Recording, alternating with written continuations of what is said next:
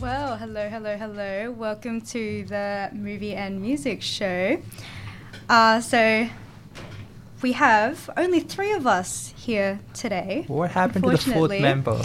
Just couldn't join there's us, I been guess. there's been some disagreements between the 4. No, I'm kidding. She's got prior commitments. No, there's only 3 of us, so... There's only 3 of us. Who knows what happened? She No, but, voluntarily resigned. No, we're just kidding. Lucy, she's just away for this week. Lucy's away this week, so there's just the 3 of us. And what are we talking about this? Oh, wait, let's start off with what have we seen this week? What movies have we seen this week? I'll let you start off, Or Sandy. recently? I watched quite a few movies, I think. I've been on this Louis Buñuel Binge? With all the surrealism and all of that? Yeah, surrealism. It's beautiful. Could you say it's surreal? It is very surreal. Whoa, I wonder. I watched The Exterminating Angel and I watched The Phantom of Liberty. Oh, okay. Yeah, pretty good. What about you, David? What do you watch? Over this week, I actually got into a Woody Allen sort of craze. I got into him, not necessarily because I like who he is as a person, but I just thought I'd Correct answer. get into like his films and like what he did, because in the end, he is one of the He's a renowned filmmaker. He's a renowned filmmaker, especially within comedy, and I love New York, and I wanted to just see that neurotic just way in which he creates. Did you say erotic or no, neurotic? Neurotic. And it was an amazing experience. I watched Annie Hall, I watched Manhattan, I watched Midnight in Paris. I should have watched more, but I didn't have the time. Yeah. I also watched Hell or High Water yesterday. Oh, yes. Gorgeous film, gorgeous soundtrack. Yep. So well put together. The ending, you will never forget it. But yeah, that was my week of film debauchery, I guess you could say. And how about you, Jasmine? What you been up to? Speaking of, this is a very, very bad segue, but Annie Hall, because Diane Keaton is primary character in that. I've been watching The Young Pope, which she's in. How are you finding it? You enjoying it? I am up to episode 9, so I've seen up to episode 8. It's very strange, very surreal, really pretty, like just Rome in general is just beautiful. That's what Paolo Sorrentino's there for. Yeah, like the setting is beautiful, but also his filmmaking and the way he uses colours and cinematography.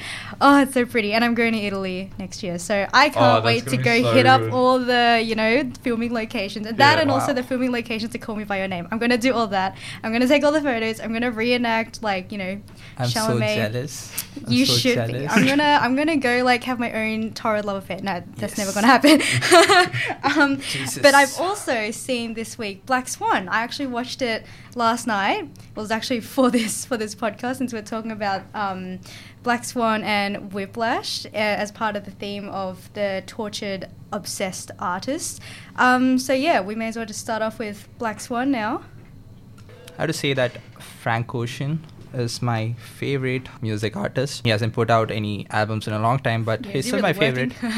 He's still my favorite.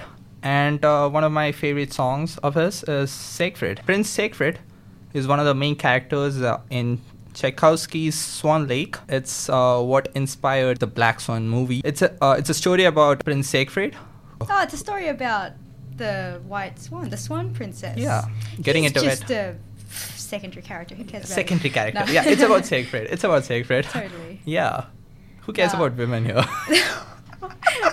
For legal reasons, Just kidding. That's a joke. Just kidding. That's a joke. So Prince Siegfried. What is Swan Lake about? Yeah, Prince Siegfried is celebrating his 21st birthday, and he gets a crossbow as a gift from his friends, and he's celebrating, and his mom comes up to him, and she's like, "Oh no, you're 21. You have to marry now." And he's like, "What? I don't want to marry." And his friends are like, "Okay, we're gonna cheer you up," and they take him out hunting. He goes hunting, and he comes across this beautiful swan, and he asks his friends to go away because he needs some alone time with the swan, which is weird when you come to think about it. Yeah. And you avoided that very bad. Yeah, he needs some alone time with his special friend. Yeah, that's how it is. The swan transforms into a beautiful woman, and she says that her name is Odette, the Swan Queen, and she told him that she was cursed by the evil sorcerer Rothbart, she and many others, into becoming a swan, and she becomes a woman during the night, and she's a swan by the day. Something like... Oh my god, that's like in Shrek, but the opposite. Princess Fiona. That just occurred to me. Yeah. Anyways, so but it's like true love. She needs true love to, break the spell or whatever. As with kind all of like that. tales, Kind of similar themes. Anyways, he falls in love immediately. He goes back home, and his mom has set up a whole formal celebration thing for his birthday, and asks him to dance with all these ladies, and he dances with them, and she's like, have you decided whom you're picking to marry? And okay, wow, that was quick. Yeah, right. And he's like, no. And then he sees this woman who looks exactly like Odette, but this one is Odile, who is the daughter of Rothbart. Yeah, she's and evil. She's evil, and she's the proverbial Black Swan. She's the proverbial Black Swan, indeed. And so she looks just like him, and he gets confused and asks her to marry him. She doesn't look like him. Whoa. And he asks her to marry him. Odette sees this. She's distressed. She runs away. The prince goes after her, and Rothbart follows him. And the prince and Odette are like, okay, we're not falling into your trap again. And they just jump off a cliff, and that breaks the curse. All the swans transform into women, and they kill Rothbart. So yeah, that's Lovely. basically Swan Lake. Yeah. What a happy ending. Definitely a kid-friendly movie, which is what they did. The first time I ever heard of this story was the Barbie movies. Yeah. Because, I don't know, I was like 5, and I was like, yeah, Barbie, I liked it back then. Yeah. So, yeah, but that was like my first exposure to Swan Lake. But, so the film we're talking about, Black Swan, it's based on, like, it chronicles the quest of a ballerina played by the very, very amazing Natalie Portman. And she's like auditioning and trying to earn the part of the White Swan, or the Swan Queen, and she has to embody the two the dual roles, so the White Swan and the Black Swan, and basically she's the perfect White Swan, pure, sweet, very delicate and fragile, and that shows through her very controlled dancing, but she has to really work at embodying the Black Swan as well, and that's more about letting loose and being seductive and stuff like that. And so her sort of, how would you say, like her journey into embodying both sides is reflected in her own self, because she has been, raised to be like mommy's little girl and stuff like that, and like it's quite disturbing in a way. Like her room it looks like the room of a 10-year-old girl, and she's 28. The character's 28. So she still lives at home with her mom. She's still being babied around. She still acts like she's, a little girl. But this sort of, this event in her life really is the impetus of her, transitioning from child to woman, you could say. Yeah, for sure. And then I guess what we're also going to be discussing today is, and paralleling with it, is the journey of another character in the form of Whiplash, a film directed by Damien Chazelle, and basically the journey of a young drummer as he makes his way in the jazz musician scene, just moving his way slowly further and further until, similar to in Black Swan, he just almost just self-destructs. Oh yeah, I forgot to mention that in Black Swan. We'll come to it, trust me. Yeah. Self-destructs. And I feel like both of them go through very similar themes with the whole self-destruction and devoting yourself to like an art form and devoting yourself to something that just leads to you and losing. And letting it consume you. Exactly, yeah. Like it takes your sanity. And like your mental and your physical health and everything. Because in both movies, both characters, they undergo some sort of physical distress. Like I think Nina, she's got the rash on her back. Yeah. And she stabs herself near the... Oh, spoiler alert, by the way. Spoilers for all the movies we're talking about.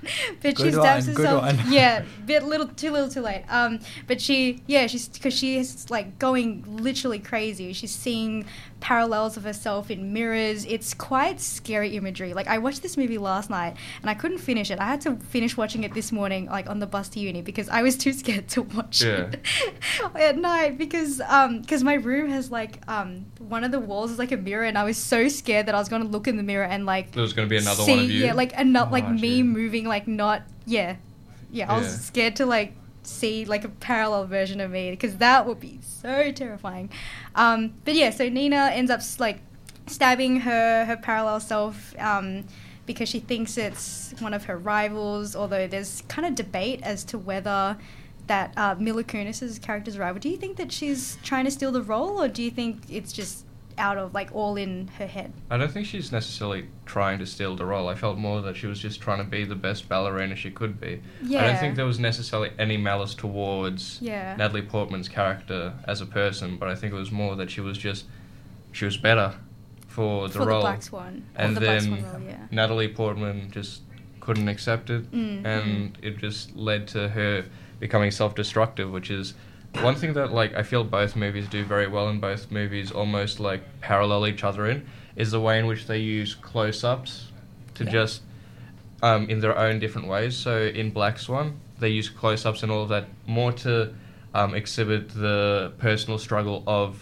her character, Natalie Portman's character, in the way that she's struggling with who she is and who she wants to become, and so forth. They have the close-ups of her face where she looks like she's just mortified almost with what she's become, and then you contrast that with the close-ups in Whiplash, where there's the close-ups between the two characters, with Miles Teller's character and his instructor just being right next to each other, and you see that conflict like on full display, and because of the close-ups, it's claustrophobic, and you're just forced to feel the emotions with them. Yeah, it doesn't really adopt the character's perspective. Exactly, it like doesn't give you any space or anything like that. Yeah, along with the close-ups that you mentioned, another interesting point of Black Swan is the use of mirrors and mirror scenes to show some kind of dichotomy. And I think another point we have to mention is something philosophical. So it's basically Apollonian and Dionysian philosophical dichotomy. It was suggested by a lot of philosophers, and so basically what it means is Apollonian means someone who is controlled, ordered, so someone like White Swan, and Dionysiac. Oh, Dionysus? It's he's from like the god of excess or something, right? So that involves being ecstatic, chaotic, so that's the Black Swan. And so these mirror scenes, it shows the dichotomy in her character, how she's struggling to become the woman she wants to be, the Black Swan that she should be, in order to encapsulate the character that she wants to play for the ballet. Yeah, that's really interesting. There's also another, there was like theories online about how her journey to be the perfect ballerina sort of mirrors Icarus, like flying too close to the sun in order like to fly high and achieve perfection or whatever. But, if you go too far, you'll get burnt. And, that happens to Nina. And also, I think Miles Teller's character in Whiplash, because he, like, completely loses it. He just keeps practicing and practicing until his hands bleed. And it's just so, like, whoa, I mean, does it matter that much? Like, it's... evidently it does to them. But And I think that's, like, another thing that both movies kind of parallel is the way in which they show how each character literally destroys themselves. So we have Natalie Portman's character, how her feet literally like start to destroy themselves. I think like they start to web up like a swan. Yeah, and like there's a whole body dysphoria where like her body just changes to almost suit what she wants to become. And but despite that, her actual body is being destroyed and being manipulated. And then we have Miles, where he drums so hard that his hands start to bleed. And it's just both like films take this sense of like ignoring physical pain, ignoring almost an emotional pain to achieve what you want to do. And I feel like both of them kind of come down to this, I guess, the necessity to recognize that. And again, it comes down to the Icarus, that like when you fly too close to the sun, you're going to get burned. And in both cases, they take this burning in a physical way, but also in a almost emotional way with how they interact with their parents. Miles's character, he starts to like ignore his family and be almost rude to his family. He cuts off relationships that he went for that almost like made him better and came from the confidence that he got from his drumming and so forth. But he cuts all of that off, and then with Natalie Portman's character, she cuts off her relationship with her mother because she just wants to focus on what she wants to become and so forth. To be fair, though, the mother is low-key, like, smothering... And abusive to an extent, like, there's theories online that, the mother was sexually abusive as well, but definitely, like, abusive in the way that she doesn't let her... She treats her daughter like she's a child, where she's actually almost 30. And And I think that her room is like a Barbie doll. Dollhouse or something. Yeah, like pretty there are a much lot of all tiny pink, dolls all and soft music toys, boxes, and a lot of like, you know, the mother's sitting there petting her and, you know, helping her undress and stuff like that. That does not in that way, possibly in that way actually, but yeah, just like really babying her around like she's an incapable child. And so it's kind of like, no wonder Natalie Portman's character wants to rebel so much, because she's never had that freedom. And when she gets that first taste of freedom, when she goes out with Lily, it's like, you know, whoa, it feels really good. And also, that's like what the Black Swan is meant to embody, that feeling of freedom and like seductiveness and stuff like that. So yeah, it's a pretty interesting parallel between like the ballet and then the movie, like Nina's own personal journey. Also, I think Nina's character, it's very shadowy in a sense that there's a lot of repressed emotions. Yeah, definitely. Sexual emotions and otherwise.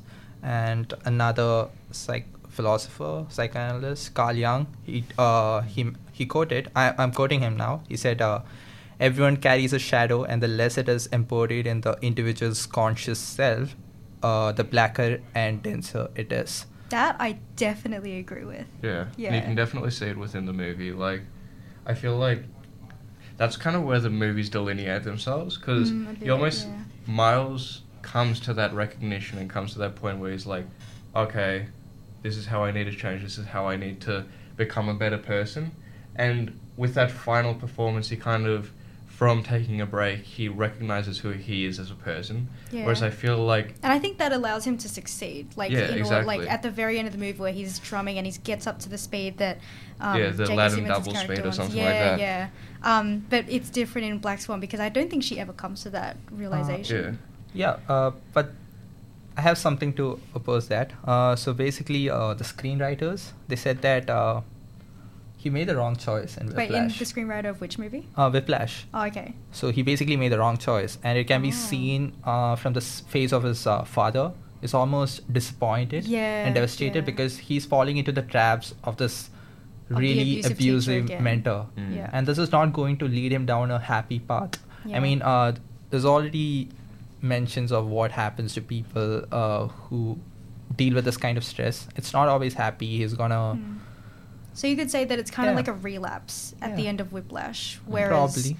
Black Swan, I mean, Nina never really recognizes that it's been too much. She just keeps going and going until the movie climaxes, and then she falls to her death, and she's like, I was perfect, I felt it. And I'm like, yeah, but also... And Natalie Portman was almost perfect in this movie. I think this is her second best performance. Her second best performance. Oh, what do you think is her best? Her best performance was when she kept a straight face while Hayden Christensen said that...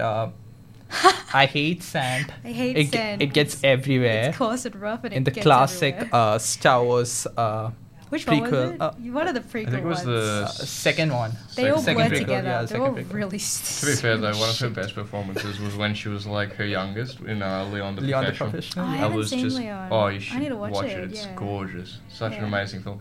Nice Jean Reno, so good. But coming back to Black Swan. And like how it differs from the previously mentioned Whiplash, it definitely like would make a lot more sense that like both films would want to go to the point where both characters almost destroy themselves completely, and they both take their own kinds of routes with it. Like one of them sticks to realism, and one of them surges for surrealism. Sorry, in Black Swan, like Darren Aronofsky, who's I guess rather well known for surrealism with like his different films. It's not really surrealism. I think it's just absurdism.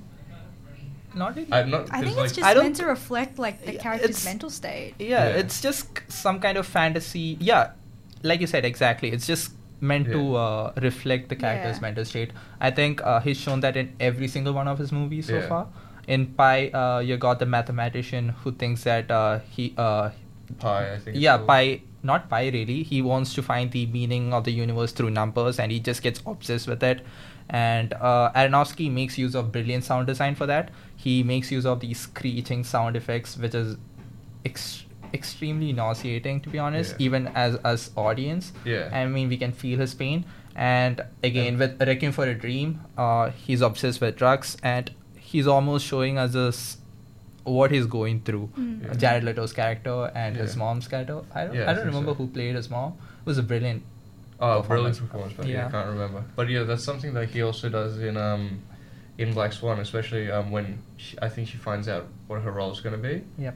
You just hear like the crescendo, the flapping, and the flapping of the wings. I thought that was amazing. Yeah, and the flapping of the wings. It progressively gets louder as the movie goes on and on. Yeah, and it's really like stifling. Like, I don't know. I feel like the music in general, like the use of such dramatic orchestral music, it's from Swan Lake, but it also adds to the movie itself because it's like overwhelming and consuming the movie, like the movie's sound design, like Swan Lake, this production is consuming her life.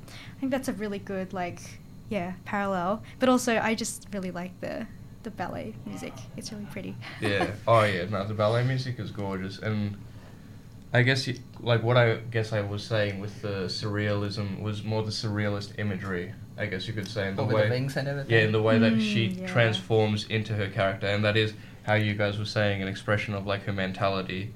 Whereas I feel like in Whiplash, it's a lot more grounded in realism. Yeah, for sure. And I guess that's something that you also get from the original short film that was made for it before it was made into this feature film, is that it is grounded in realism and it does stick to its guns, and instead of trying to go too out there or become too stylized, similar to Aronofsky, in the way that it's shot, it keeps this gritty documentary kind of style, and it doesn't really waver from that. But and I guess paralleling that would be the performances in the antagonists of both films with Vincent Cassel and Mila Kunis in a way. And I don't believe that Mila Kunis is a villain. I think the main villain is her mom. The antagonist, it's probably her mom. Yeah. Well, I guess if you were to become philosophical and go into the Freudian terms, not really the Freudian id, thing, the ego. but you keep seeing Natalie Portman trying to escape her mom's clutches. Her throwing away her toys, her trying to get away from her mom, trying to go out with Mila Kunis for the party, disobeying her, telling her that she's better than her, that she's a swan queen, and her mom was just a corpse. That's just the usual ballerina people. Yeah. But I guess that's what I guess maybe almost comes down to is the mum's projecting her own wishes desire, onto because she wanted to be a prima ballerina, and but she didn't make it, so she's living vicariously through her daughter. Yeah. But I don't know, I think that Nina's her own worst enemy, because she was the one that wanted to strive for perfection so much, and even though she's mistreated by her mom, she's mistreated by Vincent Cassel's character, he sexually assaults her and then acts surprised when she bites him. Bitch, I wonder why. Anyway, and also Mila Kunis' character, I don't think she's as malicious as the other two. I think she was genuinely just, she just wanted to be a really good ballet dancer, and of course everyone wants the part because it's a highly sought after part. But the whole thing about taking drugs and stuff, I was a bit ooh, bit risky, But I think she had good intentions. I don't think she ever wanted to steal the part. I think it was just all in Nina's head that, she was out to get her. Yeah, and again, with how they shot the film, it does mainly revolve around Natalie Portman. Aronofsky never really creates a judgment surrounding Mila Kunis' character. She's always played off as secondary, and that's what the role almost is. It is just about Natalie Portman's character, and it is just about her trying to be the best. So I feel if they would have made it to antagonistic, or if they would have made Vincent Cassel's character or Mila Kunis' character any bigger, I think it would have also removed from the story almost. Yeah, I feel I definitely agree. In the end, as was mentioned before, the biggest enemies in both, to their own extents, in both films was themselves. They're both complicit in, their downfall, I suppose. Another point to add about Black Swan, you keep seeing in earlier shots of the movies, Mila Kunis' character appears in scenes, but she's not really in focus. And you also see that Aronofsky kind of projects Natalie Portman's face on top of Mila Kunis' face so that they kind of look the same, but different. Yeah, like there's this part some where weird she's thing, practicing by herself, and then a shadowy figure comes up, and it's Natalie Portman at first, but then it's actually Mila Kunis, and it's like, I think it's something to do with like, you know, she thinks that her greatest enemy is like she thinks Lily is the greatest enemy, but her greatest enemy is actually herself and her competitiveness. But it was good. It was freaky. Like that movie scared me, but it's so good. Yeah, it is good, but you know what is not good? Whiplash. I really dislike that movie. Okay. What? Yeah, I Really? mean for various reasons. I think What would you say is like the biggest Why flaw don't that you it has? like it? the biggest flaw it has is how it portrays jazz musicians. I think a lot of jazz musicians hate the movie because they Yeah, it's quite believe that inaccurate. jazz music is misrepresented. Also regarding the whole thing about wait, I got it somewhere here. The main problem they have is the fact that he's influenced by Buddy Rich, and apparently, even though Buddy Rich is a big name drummer, he's not someone who influenced jazz music per se. And okay. it speaks to Damien Chazelle's kind of novice representation, understanding of jazz fair music. enough. Yeah, Also, they the could've done whole research about that. the whole truck hitting his car thing and him walking out and going to play the set.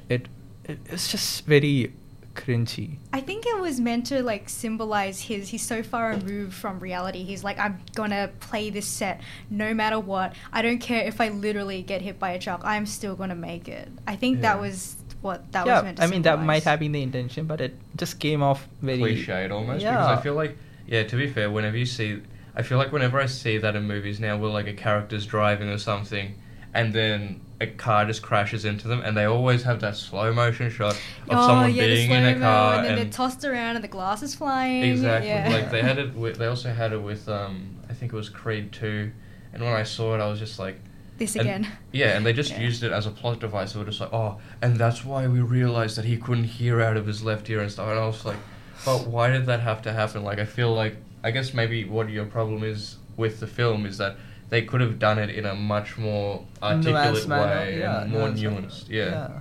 So what's like, okay, so these two movies are very similar. What do you like about Black Swan that you think didn't quite work in Whiplash? Or do you just like nitpicking sort of the I'm things not in Whiplash? nitpicking. I just enjoyed. Because apparently Black Swan is kind of unrealistic when it comes to portraying the dance world. Like I wouldn't know because I'm not a dancer. But the thing is, the difference between Whiplash and Black Swan is Black Swan doesn't really focus on the ballet as such. It focuses on Nina's character, her character that's true. development, Yeah. and how she's changing within herself, while her role as a Black Swan is maturing as well. Whereas in case of Whiplash, it is focusing on the music, entirely on the music, and not really on the character. Yeah. So it's very different for me. So it makes sense for Whiplash to remain realistic, while Black Swan is not restricted on that ground. So you expect Whiplash to be more realistic, have more realistic plot devices. You expect the characters to behave normally, in a way, I guess. My question is, where did that folder go? You know how he loses his folder, and that's the thing that makes him drive back home. That's my question. He forgets Where the hell did the folder his go? drumsticks. Like that's Like, like how the could you? To be fair, I've done that before. Yeah. Like forgotten an instrument and have it all go wrong. I don't know. I just felt It's surprisingly common. But yeah, it is kind of like, I guess in a movie it would come off as kind of unrealistic because it's like, this is what makes you money. This is like a huge facet of your identity. That's how much it's a part of you. How could you forget? But I mean, I don't know, maybe it's testament to how like disturbed he is that he forgets little things like his drumsticks. I mean, Yeah. the drumsticks I can let it slide, but the truck hitting him and then just walking it off, it was just.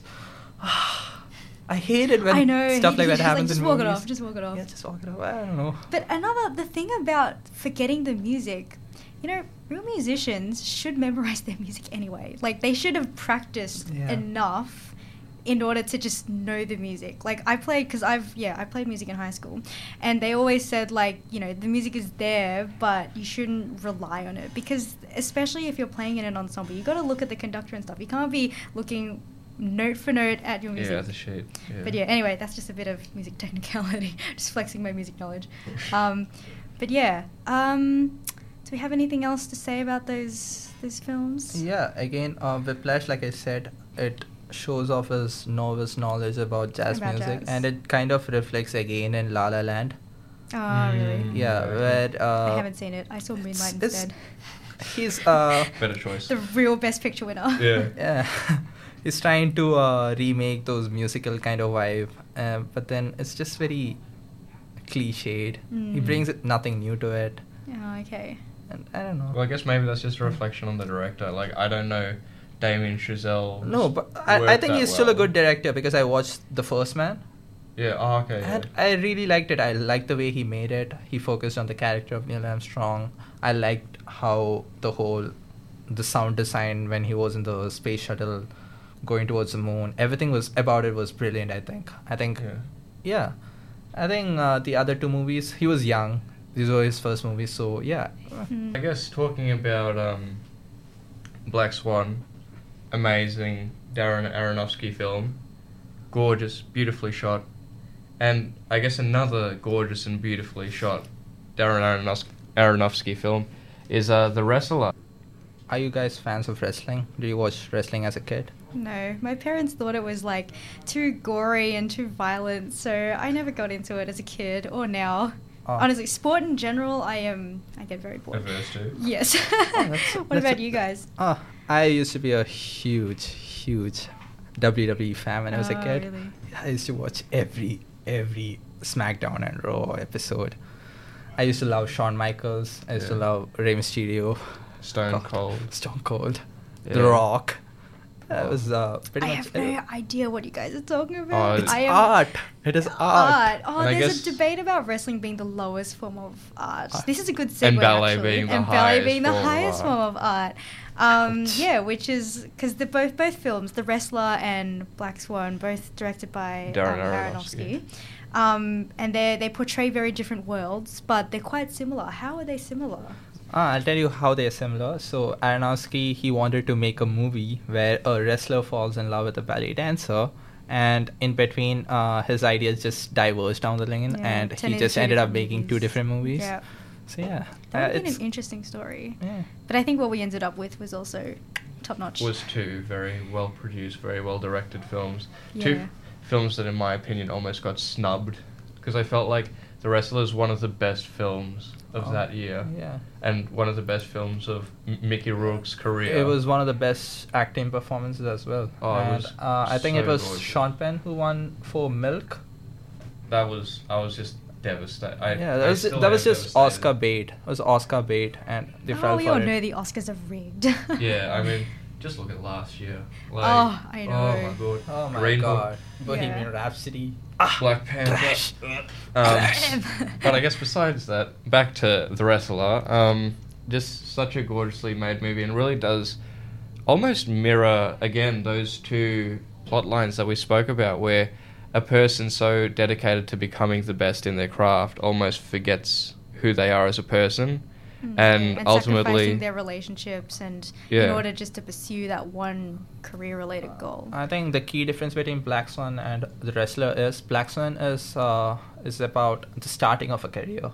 She's getting into it. Yeah, The getting Wrestler, into the prime of her career. Yeah, it's like the sunset of his sunset. career. Yeah, so he's fallen from grace.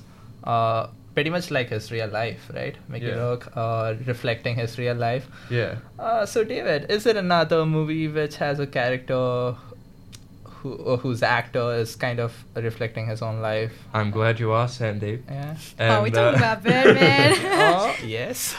Actually, we kind of are, in the way that Michael Keaton's character in Birdman just almost reflects the way in which his career went down a certain path. And yeah, because it's like he's in the movie, he's famous for playing a superhero, and then Michael Keaton is famous for playing Batman. Honestly, what else has he been in? I can't think of anything. And then to a certain extent, the same thing happened with Mickey Rourke, because like he started off as an actor, but then he went into boxing and all of that. Just basically, I think he got typecast for a while as well. He was playing the big bad guy in quite a few movies, I think. And then I feel like this was almost like a reflection on his... I think he had drug problems, right? He went into rehab a couple of times, similar to the character in the movie, the Ram.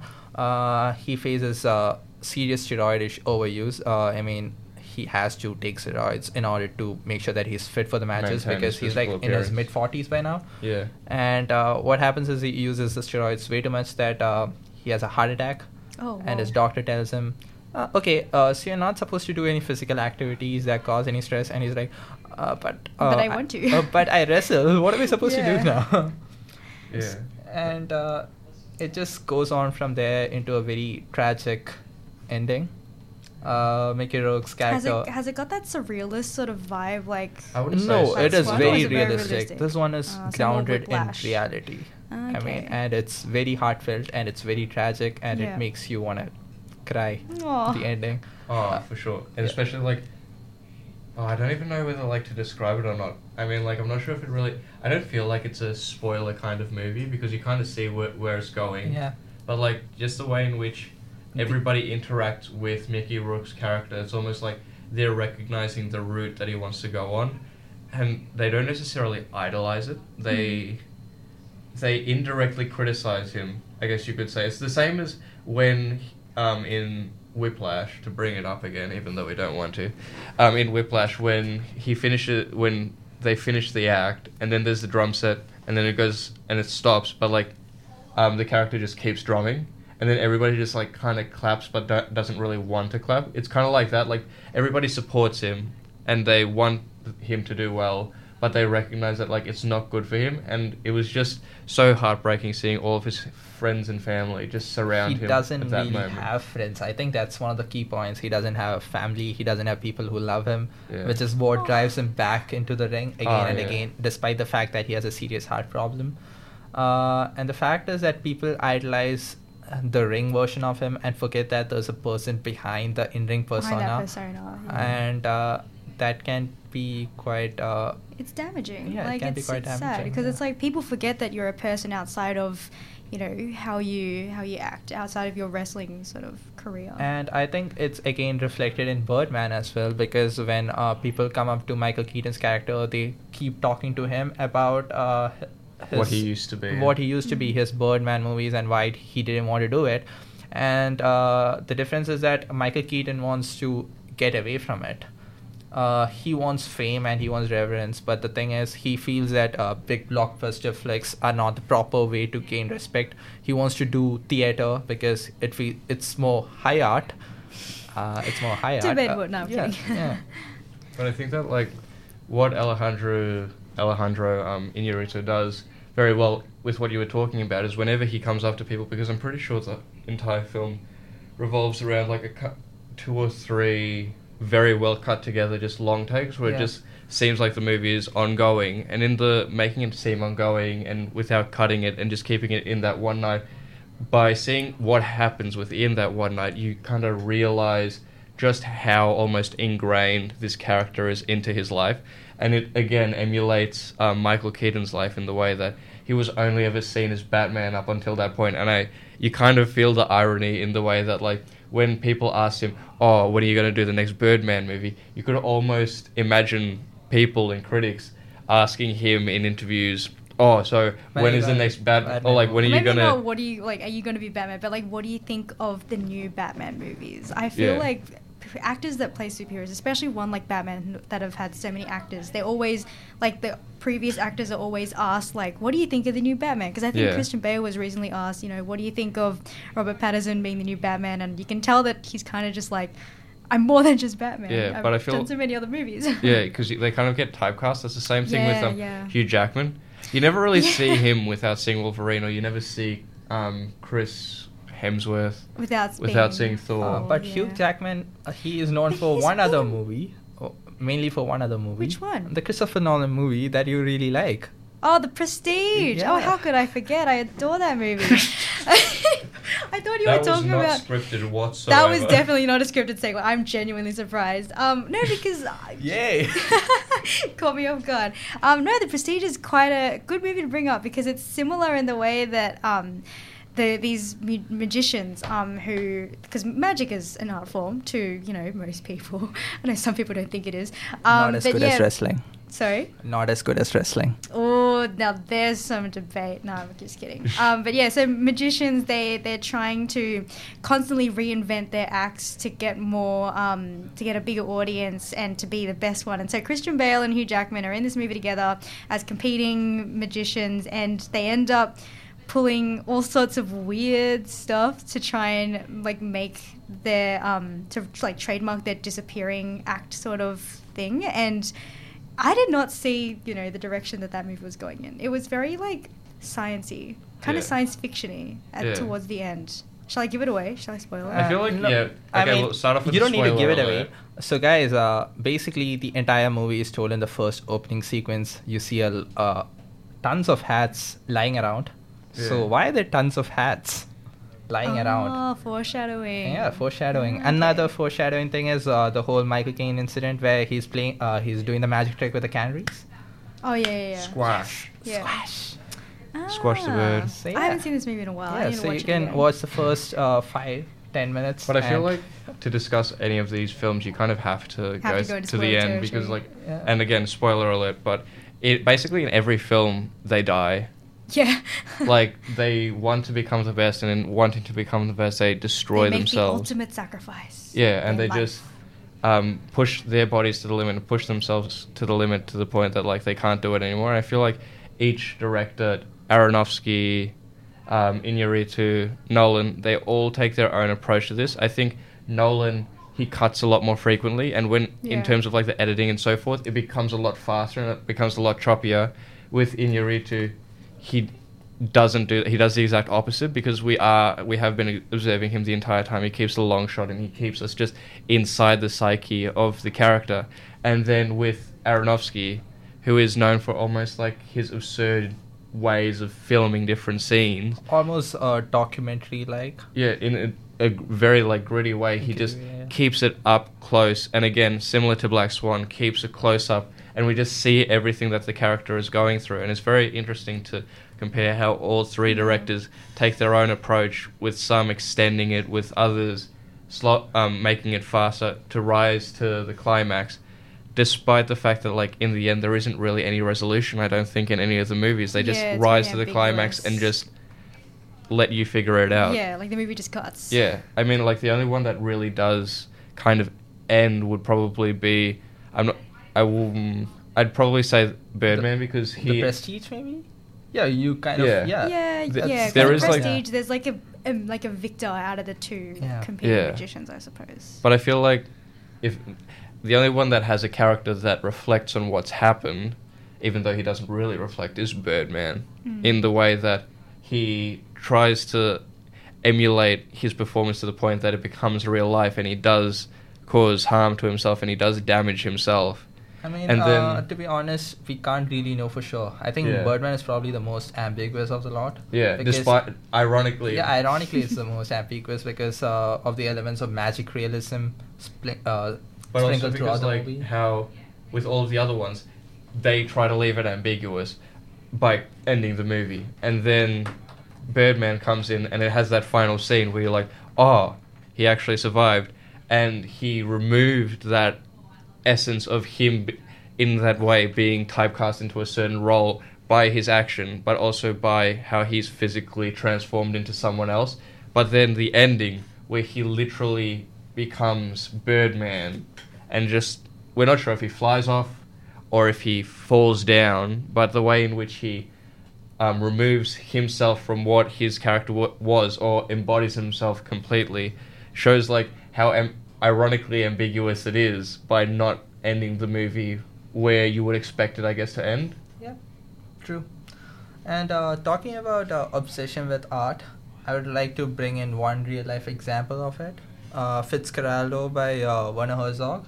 Yeah. So it features this Klaus huge ass ship Yeah. being dragged across a hill, like just dragged across a hill, and he refused to use special effects and had people actually drag it over the hill Oh my god. Yeah, the Why? night- to Natives mirror are the so scene, cool. to make the scene look believable. Oh jeez. Couldn't they just like there's practical effects, but can't you just shrink it down and just I guess not. And, you have to- and apparently, like tons of people got injured. A I I lot would of be people surprised. died. It's dragging Yeah. a whole ass shit. But it was like it was more. There's a documentary about it. That's great. I can't remember. My what- best friend. Sorry. My best friend. I don't think so. No, is it? I No, think so. not. It's about the Klaus relationship Kinski. between Klaus Kinski Yeah, and then Werner Herzog. that could be it. But like, again, it's like you just see how they push themselves to the point where they just can't do anything anymore, and it just eats into them as people. Wow, really, sacrificing But yeah, in the definitely name like of if your you art. have the free my time, gosh. watch Fitzcarraldo. Yeah. Gorgeous film. Shot in Oh, Brazil? Oh, it's South America, I'm pretty sure, but I'm not sure where specifically in South America. Somewhere in the Amazon, I think. Yeah, Somewhere in the Amazon. which is very topical at the moment. But that's Mm. besides the point because we're talking about films. Something interesting happened last night. The Emmys. So, what was the best win and what was the worst win in your opinion? Best win, in my opinion, was the wins of everything to do with Phoebe Waller-Bridge because she is currently my favourite person in television. Killing Aw. Eve, Fleabag winning, of course, best or most outstanding comedy show, beating Barry, which I mean is a great show, but not as good as No, Fleabag I Barry, because agree. Barry is the best show out there. Okay, Bill don't Hader push won it. though. Bill Hader won though. So yay. And Yeah. Barry won last season. So Last- you know. But I mean, like Phoebe We Waller-Bridge. they probably just felt bad for you guys. They didn't want Barry to win Oh. every season, so you're like, okay, we'll just give it to Bill Hader. You can take the rest of the stuff. Yeah. Okay, I think that's a bit of a stretch considering that Phoebe Waller-Bridge is genuinely one of the best writers at the Oh moment. yeah, I mean I like Killing Eve and Fleabag, but I just like Barry a Yeah. lot more. But one thing we can universally hate is Game of Thrones. Game of Thrones. Oh my god, That- Game of Thrones. Was it 8th season? Yeah, 8th season. Yeah. And now. It now won? it wins. It What? won. It won. I can't People believe it. It was the hated worst it. season. People hated it. It was the worst season ever, and they. But to be fair, didn't it win like Peter Dinklage won Best Actor or something like that?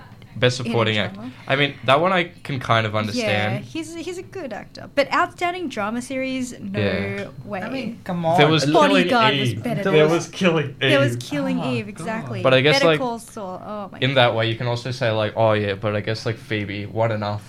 She won with Fleabag. You That can't. shouldn't be, that shouldn't be how it's But decided. that's oh, how you it know, there's usually one is. enough. The same thing happened with the Oscars as well. Like That's dumb. Alfonso Cuarón wasn't Yeah. going to win with Roma because Because Roma he won won it Best for- Foreign Oh, Film. okay. It won Best Cinematographer. And I guess also at the same time, like with all of these festivals and everything, they want to start interacting with the people and so forth, and they want to make their shows more popular as they become more and more relevant. Even though It's arguably, trash. that's not the case with the Emmys because I feel like the Emmys are always going to be relatively popular considering that they do deal with television, but Yeah. they just almost pander to the audience that they think they're going to scrape in, which I found was like almost disgusting. But then speaking of one of the other best wins, Jodie Comer as yeah, for Killing Eve. Eve in Killing Eve, absolutely gorgeous. Love that woman with a passion. She is fiery, amazing. One of the best Russian accents that I've ever watched in a film. Yeah. And she just plays it off so well. She's crazy, insane.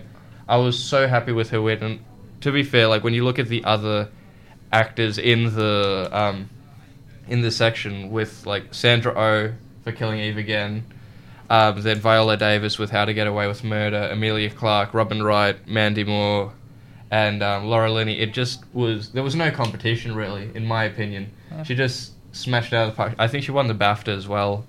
The BAFTA Yeah, I for think she Best did win, yeah. Actress Nice. as well. So it was just destined, really, and I'm just excited to see what happens with the rest of her career. Alright. Yeah, yeah. me too. So I guess if we were to take anything out of today, what would you have taken out of it, Sandeep? Jesus forgive me, I'm a thought. Jesus. Okay. What? So I guess that is the podcast. Okay, that was a new single by JPEG Mafia from his new album. Yeah, you guys should check it out. JPEG Mafia, brilliant album. All my heroes are cornballs. This is us fulfilling the music part of the movie and music show. Yeah. And then also there was if you have the free time, check out the Slow Tie performance at the Mercury Prize. Absolutely amazing. I use that word way too often, but it was a political statement and it was great to watch. But anyway, I guess that's the end of the movie and music podcast for this week. We hope you'll tune in next week and enjoy the rest of your weeks, because we will be trying to enjoy ours. Yes, in spite of university. Bye. See you guys.